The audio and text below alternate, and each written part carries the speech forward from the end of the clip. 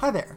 Thanks for listening to our podcast. We'd like to take a moment to announce that we are launching a Patreon. You can find it at patreon.com/Talking Tolkien. We'll also post it on our Facebook and Twitter. We'd appreciate it if you'd take a moment to check out the Patreon and hopefully give some money. Obviously, you don't need to give, and we'd appreciate you sharing our podcast just as much. With just a little bit of extra funding, we'll be able to buy server space, equipment, and other necessities to help our podcast grow. Eventually, our plan is to offer other podcasts about other beloved works and overlooked classics. Thanks.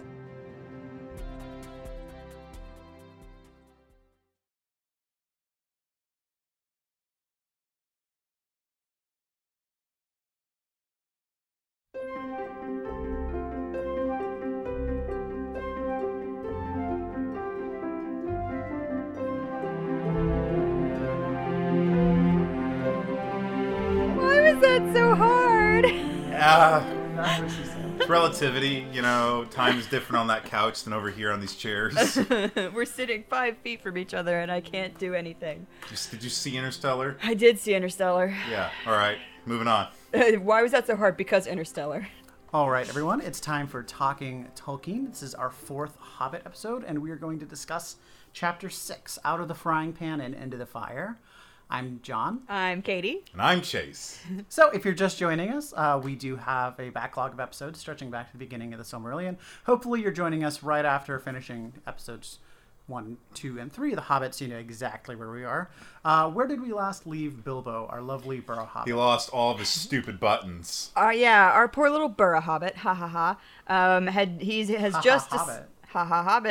He has just escaped a rather perilous encounter with a bunch of goblins, and just before that, with a little creature that we met in the last chapter named Gollum. And Bilbo has also acquired a very important little treasure. An invisibility cloak that his father, James Baggins, owned. No, that's all wrong. It was Bungo Baggins. But no, Bilbo did just sort of absentmindedly pick up a small ring that he found in the cave. That grants the wearer invisibility. Right, and that's kind of all he knows about the ring right now. And we, of course, know more things about said ring, and said ring will become very, very important. But in the meantime, Bilbo has just escaped the mountain and the goblins, and since it's daylight, the goblins aren't going to follow him very long because they don't like to be outside in the daylight. Makes me feel all woo. Yeah, it makes them feel like woozy. Yeah. And like they've had, a few too many pints. Of tequila. Or something. Pints of tequila. Goblin tequila. Pints of goblin tequila. Mountain agave. Oh my god. Anyway, so Bilbo is walking along wondering, He doesn't know where he is. He knows he's on the other side of the mountains. Yeah. But he doesn't know, relatively where. And more importantly, he doesn't know where his band of merry dwarves and wizard are. And he's got nothing on him except, the clothes on his back, and that's it. Which are all ripped, and he's lost some of his nice brass buttons, the poor fellow. So yeah, Bilbo's kind of wandering around and sort of thinking to himself, well, should I try to look for them? Should I go back in there and try? But I don't want to go back in there. I really don't. But so he's wandering around, and then he hears some voices. And lo and behold, it's the dwarves and Gandalf, who are currently in a rather heated argument. Each blaming the other, kind of. And, the dwarves saying that he's useless, and that he's been more trouble than he's worth, and blah, blah, blah. And Gandalf, of course, once again, sticking up for his little friend and saying, that there's more to Bilbo than you know, and he's very important, and we need to find him. And specifically, he calls him his friend, which I was, kind of moved by. Yeah. Gandalf is absolutely sticking up for Bilbo, and he's going to continue to do so, as, he always does, because...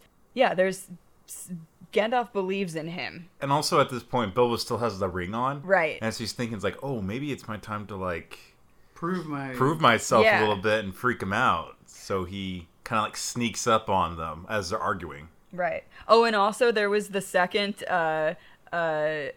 usage of my favorite word, just randomly, and I just remembered in this passage, Bilbo uses the word confusticate again, which is my favorite made-up word ever. It was in, the first chapter when he was annoyed by the dwarves, dirtying up his kitchen, and now he's annoyed by them, saying that he's worthless.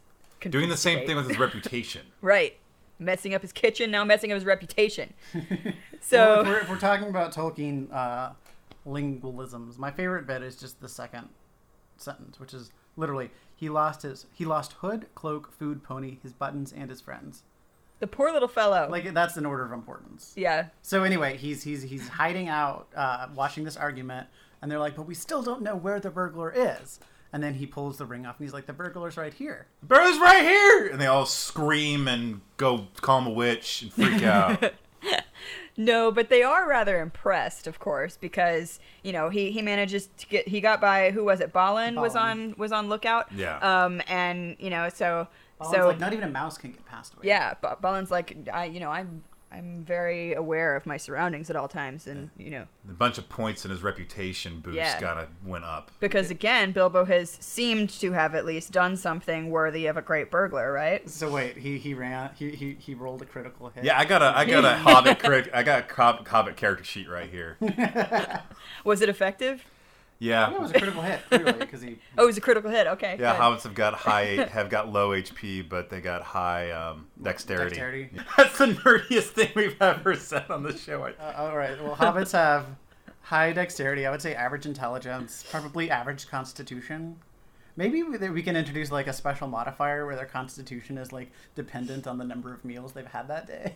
Well, yeah, because as we see in this chapter, at least, like, poor Bilbo's running on fumes. Well, and around the point they finally realize they just need to keep going. That's all they can do. They can't go back into the mountain because why? Why would you go back in there? Yeah, right. Was that ever an option? And Gandalf points out, like, it was Tuesday night when we were taken. Now it's Thursday afternoon. Because time passes more quickly than you realize. Well, they weren't aware of, you know, the time while they were underground because, of course, you can't see the sun and the moon and whatnot. Oh, that's cool. So he's like, right. In their own way, the goblins have done us a great favor because we passed the mountains a lot more quickly than we expected. Yes. But we spent most of the time rolling around in dirt. And now we're more north of where we need to be. And then they're like, wait. Gandalf, how did you know, how did you come save us? And then there's this great little bit, because Bilbo asked this, and he's like, he wasn't sure if Gandalf wanted to explain this to the dwarves. But Gandalf loves explaining his cleverness multiple times. Right, I love that. Gandalf's like, yeah, I'm really clever, and I don't mind reminding everybody about that. Look at the cool thing I did. So as it turns out, Gandalf and Elrond were well aware of the goblins, and they actually chose this path because the goblins typically didn't kidnap people on it, but as it turns out, so many people have been kidnapped on the old path that the goblins had switched to this one, which is now considered the more safe one. Yeah. So Gandalf kind of knew the whole time it was something to be on alert about. So then he says, goblins can smell our footsteps for several hours after we linger, so we really need to get several miles away from here because come nighttime, they will come after us. Now, something else, though, to think about, again, with Bilbo. So, so we had Gandalf recounting his adventure to be all impressive with his wizardly knowledge. But then, of course, Bilbo told the company about his exploits as well, as he had managed to escape the goblins. And, of course, he cleverly left out the whole little bit about the ring. But, this was another opportunity for him to impress upon them his worth as a burglar. And basically he told the story exactly as it happened, just leaving out the little tidbit about the fact that he was invisible. So the fact that, like, he jumped over Gollum and got past him and got past all these guards and goblins who were wandering about with swords and whatnot. He was like, oh yeah, I snuck in between them and then squeezed out. So I did everything that in shadows. Yeah. So, of course, the dwarves are all really impressed by him. Ooh, and Oz. But, so yeah, they set off because they need to get moving, because if they don't, the goblins, of course, are going to come after them again. Well, and as they're starting to move on, they become very aware that they don't have anything. They have no ponies, they have no food, and they're getting... no friends, they have no meaning in life. No hoods, and poor Bilbo is so hungry. And then Gandalf says, very well then, we must just tighten our belts and trudge on, or we shall be made into supper, and that will be much worse than having none ourselves. Wise words, Sir Wizard, wise words. And that's when the Hobbit shuts up and stops complaining. He's like, yeah, that's about right. I would rather not have supper than be supper myself. Yeah, they're going along, and they kind of slip down this really stony slope that's pretty perilous. And the dwarves are like, okay, so if the goblins are behind us, they could easily kill us just by throwing rocks at us. And then they, finally manage to get to this clearing. Bilbo kind of doesn't like the feeling of this clearing. There's like a whole bunch of trees around them, but they're in the middle of this clearing, and it just feels weird. And all of a sudden, they start to hear howling. It's night has fallen finally, and they really should find a place to sort of hide out for the night. And Bilbo talks about like how he thinks to himself, or it's explained that Bilbo he's never really encountered wolves, and he's very scared of them. Yeah, and because he's heard about them in stories and stuff. Yeah, but of course there are none by the Shire. So yeah, of course Bilbo's terrified because they hear the howling, and these are not just any wolves; these are wild wolves that live on the edge of the wild, and they're called wargs. This is a weird name, by the way. I didn't expect. Tolkien kept switching back and forth between wolves and wargs in this. Yeah, I actually got briefly confused. I was like, "Is this a whole other creature?" But I mean, they're like they're larger than I think it's I don't know. Wargs are larger than wolves, and they seem to have more like communicative abilities than wolves do. I think they're definitely like think of what a werewolf is, kind of, and it might be might be close to what a warg is. But they're also like goblins use them as sort of a means of transportation. Like men ride horses, goblins ride wargs. Okay. Too. So yeah, they're pretty big and pretty nasty looking. Are they intelligent? I mean, yeah, they're capable of communication and of thinking, because they often plot with goblins too, in their nasty, wicked ways. So now they're trying to find a place to basically rest for the night. Right. And they end up at the top of a bunch of trees. Yeah, because Gandalf's like, okay, they're closing in, climb the trees. I will say the only tree that they specifically, or that is specifically stated, is a larch tree, which would place this kind of geographically in the French Alps. Gandalf climbs a pine. Well, this is true. Okay. Listen. I did an extended study on the Roman use and sourcing of wood, and I'll be damned if I don't like talking about larch now. No, but larch is a good tree to support a cavalcade of dwarves, because it is exceptionally strong, super dense. In fact, you can't float larch. So when they would you don't mine trees. This is Minecraft. When they would harvest trees and the French Alps to take down to Rome, they actually couldn't float them, so they had to take them overland. So imagine these 120-foot long trunks that they just carry through, the Italian peninsula to get to Rome. That's pretty labor intensive. Where are we in Middle Earth right now? We're just past the Misty Mountains, right? But north, right? Yeah, I mean, kind of due east of Rivendell, a little north of where it says High Pass. Okay, we got a map up right now, and I was just kind of, are we into Mirkwood yet? No. Okay. No, not quite. I know it's on the way. Yeah, you'll know when we get to Mirkwood. Because it'll be murky and wooded. So anyway, they are climbing trees, and of course, poor little Bilbo, not for the first time and not for the last time, is kind of he's the last one, and he can't quite reach, and he's, it's down to the last second, and Thorin is like, Dory, go help him. And Dory's like, why is it always me? Get up here, you little rascal. So yeah, well, Dory has to actually jump down out of the tree and put Bilbo on his shoulders and throw him up into it. And then, right at the last second, as the wargs are closing in, Dory climbs back up in the tree. Well, the Hobbit pouts. And the narrator actually finds this. So, throughout the book, I mean, they'll get into situations and the narrator is kind of more somber, but oftentimes the narrator finds stuff like this comical, and this is no different here. He's like, so, the company is hiding in trees right now, sort of for their lives, and the narrator is commenting on how comical it is, all of the dwarves, with their beards in the tree, as if they're little boys or something, So, I don't know. It's just kind of funny. And I like the image of Gandalf is hidden in one little section, and his eyes are gleaming in the moonlight, which makes him just even that little bit more mysterious. Yeah. And sort of also almost impish is one way that I would describe Gandalf too sometimes. So now the wolves have were wargs. have shown up, and they're like to each. I don't know. Is that what a warg They're sounds talking like? to each other, I guess. They're not really. It's in a language that nobody understands except for Gandalf. He knows what's going on, and he doesn't seem too happy with what he is hearing. Yeah. So Gandalf understands warg language, and he's listening to them, and they are sort of talking about having some kind of conspiratorial friendship with goblins, and they're going to raid a nearby village. But now, so the wargs had seen the company and have seen them go up in these trees, and now they think that the company are allied with the men in this town. So now they're thinking like that they're going to have to actually wage a battle, as opposed to just, raiding the town and taking them by surprise. So they're like, we got to kill these people. Which, of course, yeah, Gandalf does not like hearing that. Nope.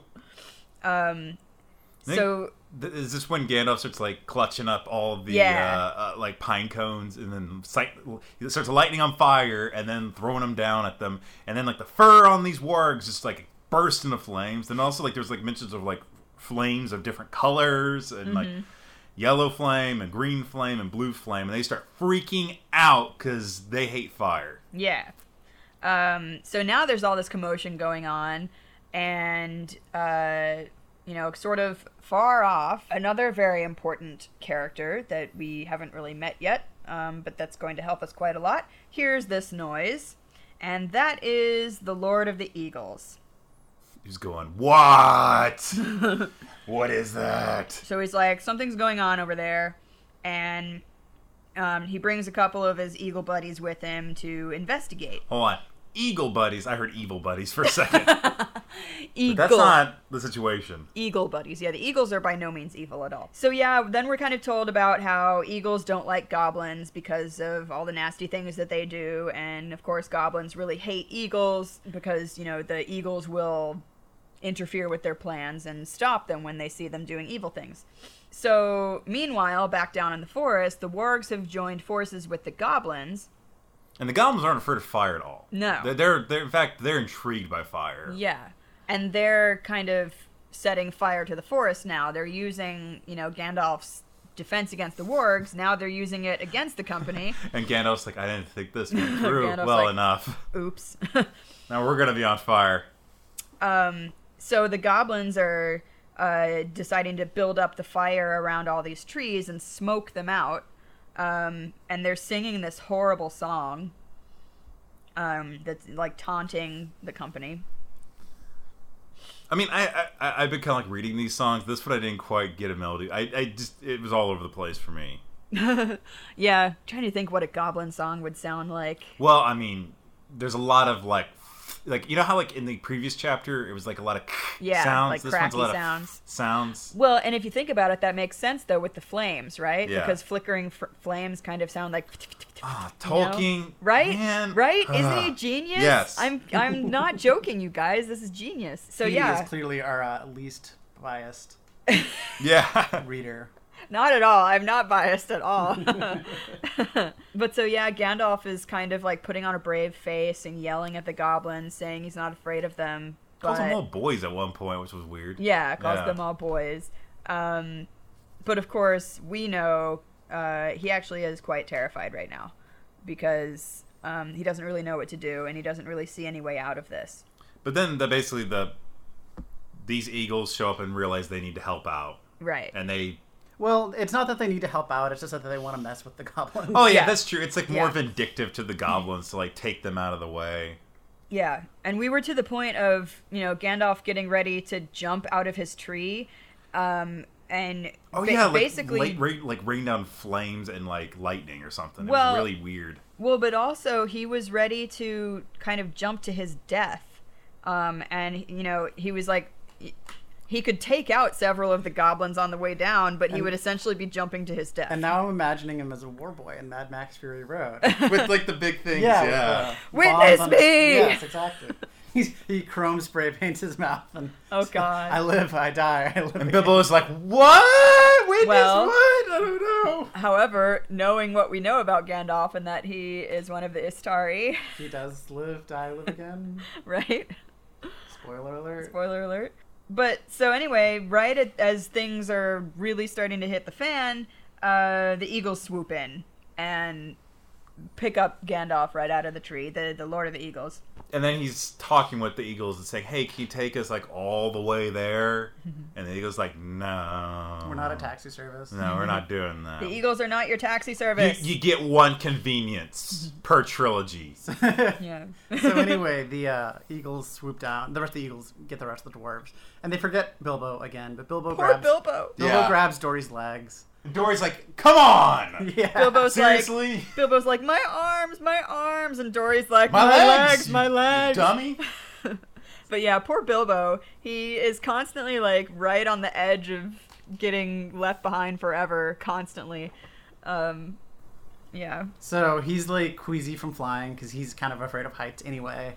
And obviously nobody really flies back in this time. Well, a small cliff makes him feel weird. Yeah. So he and Dory are dropped off at this eagle's specific nest. And then Bilbo makes the Bilboiest metaphor of all time. Right. In which he says, now I know what a piece of bacon which has been scooped out of the pan and placed back on the shelf And must feel like. Dory's like, just shut up.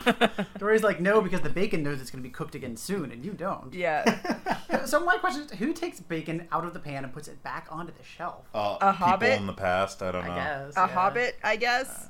People without refrigeration. A bacon hobbit? But yeah, that was a funny little exchange. And I feel like that exchange was also spurred by his extreme hunger, though. Poor But little now guy. we understand why the name of this chapter is out of the frying pan into the fire. So yeah, it's also explained that there's been like a drought in this part of the world, and so there's just like a big forest fire raging now. Yeah. And and men have been moving in slowly on this territory anyway. So like a messenger comes up and tells the specific eagle, like, take your prisoners to the Lord of the Eagles.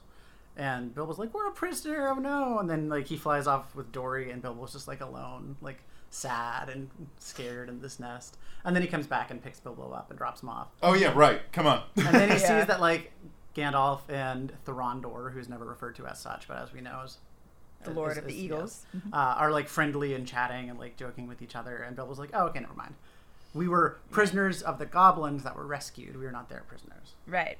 So the Lord of the Eagles is like, we'll take you as far as we can, but we can't take you anywhere near men because they'll shoot at us with arrows. Because typically we just swoop down and steal their sheep.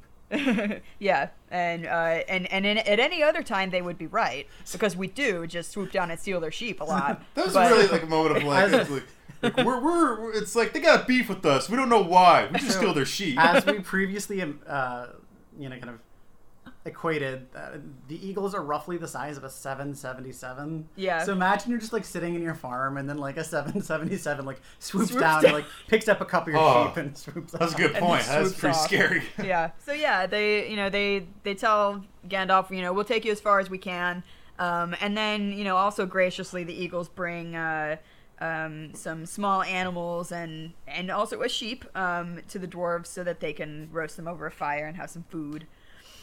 And Just imagine this image of like Bilbo being like just like near the sheep, and like they're like, you kill this thing, we gotta take care of these other animals, and Bilbo's just like with a knife going, ah. Well, while you have that image, for some reason the Davy Crockett theme song just started playing in my head, but with Bilbo.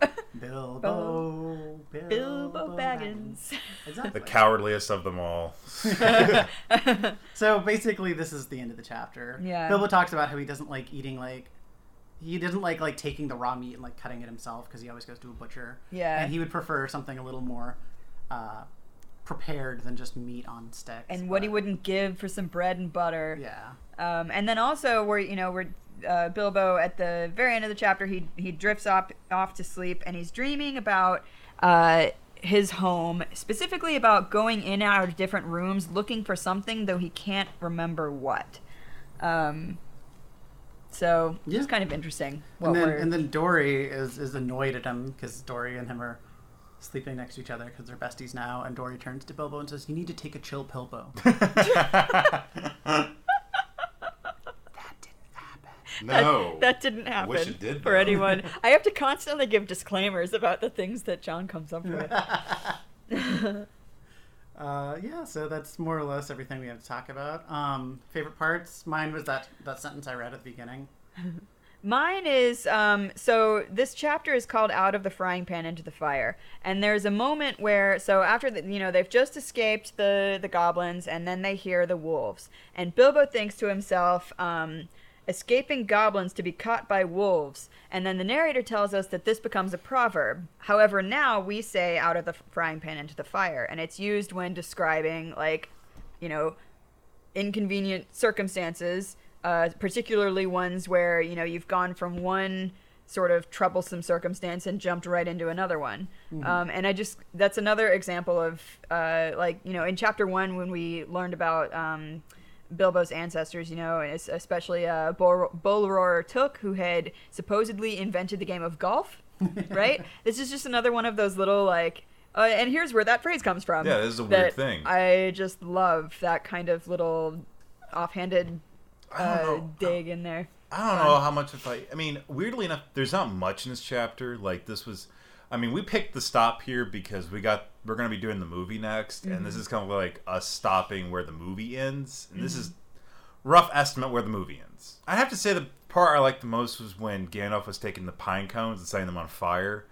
Just I don't quite get. Now I've seen the movies. I'm just going to try and divorce that from this discussion as well. Mm-hmm. And I still don't quite understand how Gandalf's magic works, but I feel like it's just it's kind of like the magic where you're looking at him, and you blink or look away, and all of a sudden it's on fire now. Who knows? Well, that's kind of the thing about Gandalf, and Gandalf in particular among the wizards prefers not to use his magic a lot for...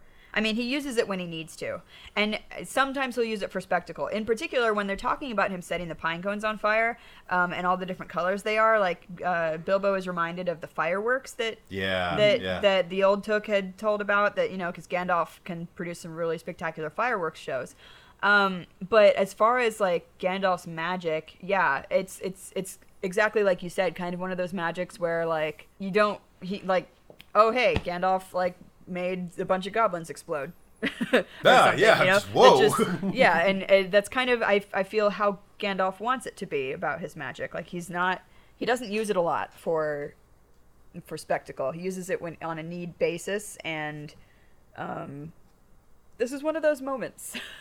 I don't know why the Ghostbusters theme just popped in my head. That's you're all over the place. Yeah, you're Gandalf magic. It's like a freestyle. What the hell? When you're up a tree with some words at you, what are you gonna call? Gandalf magic. Okay. Unexpected Gandalf magic. Our next piece of art that I want someone to create is a Gandalf magic Ghostbusters sort of esque thing. Bilbo looks like Rick Moranis. Yeah. Or maybe cast Rick Moranis as Bilbo. Yeah. I was at a Uniqlo the other day, this Japanese clothing store, and they had a whole bunch of Ghostbusters tees, and I really, really wanted to buy one, but they were all Ghostbusters too. Aww. Then I would have bought them in a heartbeat. Sorry, I would have. I'm a weirdo. Also, they only had extra smalls and stuff. Oh. The other thing I noticed in this chapter was I always thought I don't know if I want to table this for the movie, but I'm just going to reference the movie slightly. I had seen the movie, I hadn't read this book, but I always thought the part where they end the movie on the first movie was made up for the movie, and there are some parts of it that were fabricated for the movie.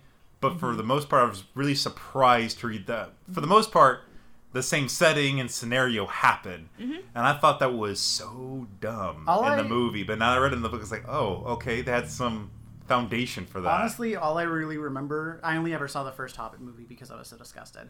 But all I really remember is that the Goblin King is Dame Edna with a goiter.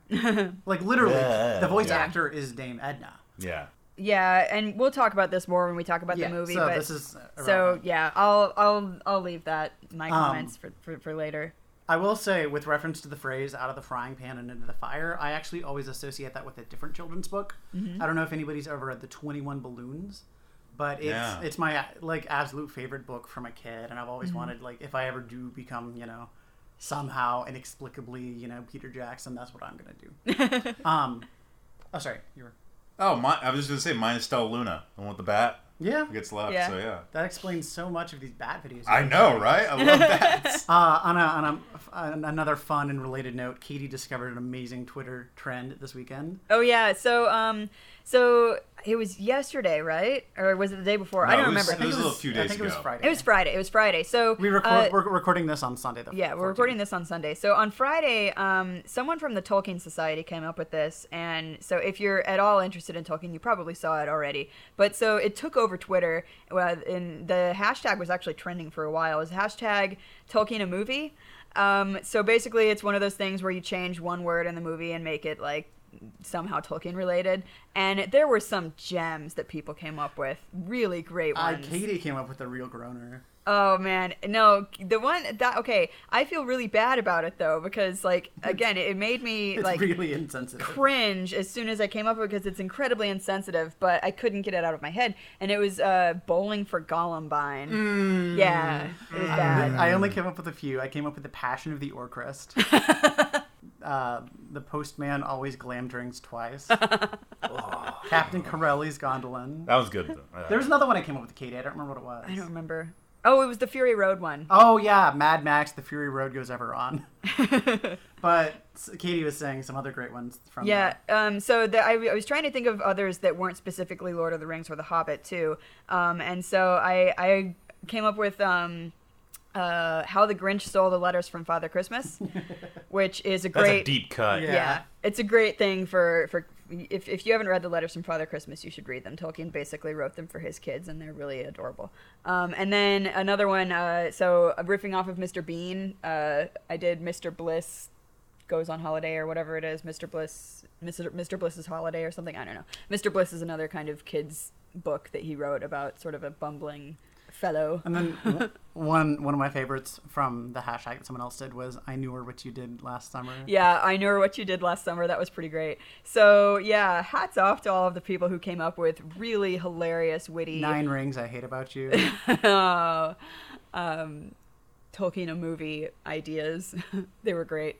And one last bit of solemn news. Last Wednesday, which is the day our third Hobbit episode last Thursday. Yeah. Sorry. Yeah, it was last Thursday. Yeah. Last Thursday, it was announced that Christopher Lee had passed away at the age of 93. 1 week ago today, as of this recording, actually. So, we just like to take a moment to remember Christopher Lee and all that he... That was one of his big prominent roles for a generation was Saruman. Yeah. And also a dream of his to be in the Lord of the Rings movies. Right. Yes. There's a great moment from an interview with him where he was talking about, so when The Hobbit first came out, of course, he read it and he was like, well, I'm too young to play Gandalf.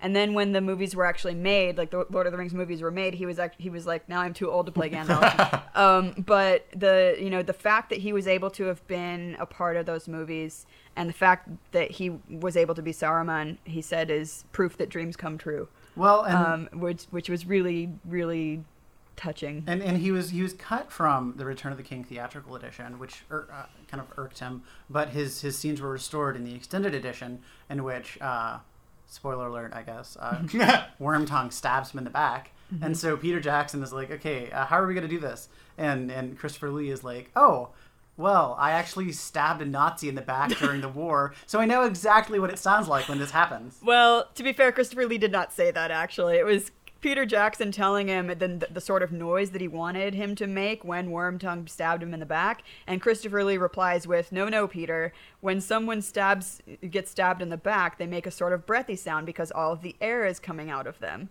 And so at which point Peter Jackson was like, you clearly know what is going on here, so... But if I recall correctly, he knew this from experience from the war. From the war, yeah. So Christopher Lee was, of course, a legend and a phenomenal actor who has contributed so much, not only to his craft and to the world of drama, but to charitable organizations as well. And heavy metal. And heavy metal, of course. And the only Dracula I really know. And so wonderful Dracula. So last Thursday, I was walking down 6th Avenue and I passed the News Corp headquarters, and of course they have the Fox News ticker. and they were announcing his death, and they said the old necromancer dies at 93. And I thought that was really kind of, crass even for them. That's pretty bad. Ew. Yeah, exactly. Yeah, So I'm sorry to end that on that sour note. No, but I just had to get that frustration out. We watched a bunch of movies with him, and we watched The Mummy. Yeah. We watched Horror of Dracula, which is one of my all-time favorite horror Great movies. movie. And I watched Gremlins too. Yeah. And he's that. So we will all fondly remember Sir Christopher Lee, as I'm sure all of his fans will as well, and appreciate his vast contributions. And his heavy metal career. and for bringing a little bit more reason to watch episodes 2 and 3 of Star Wars.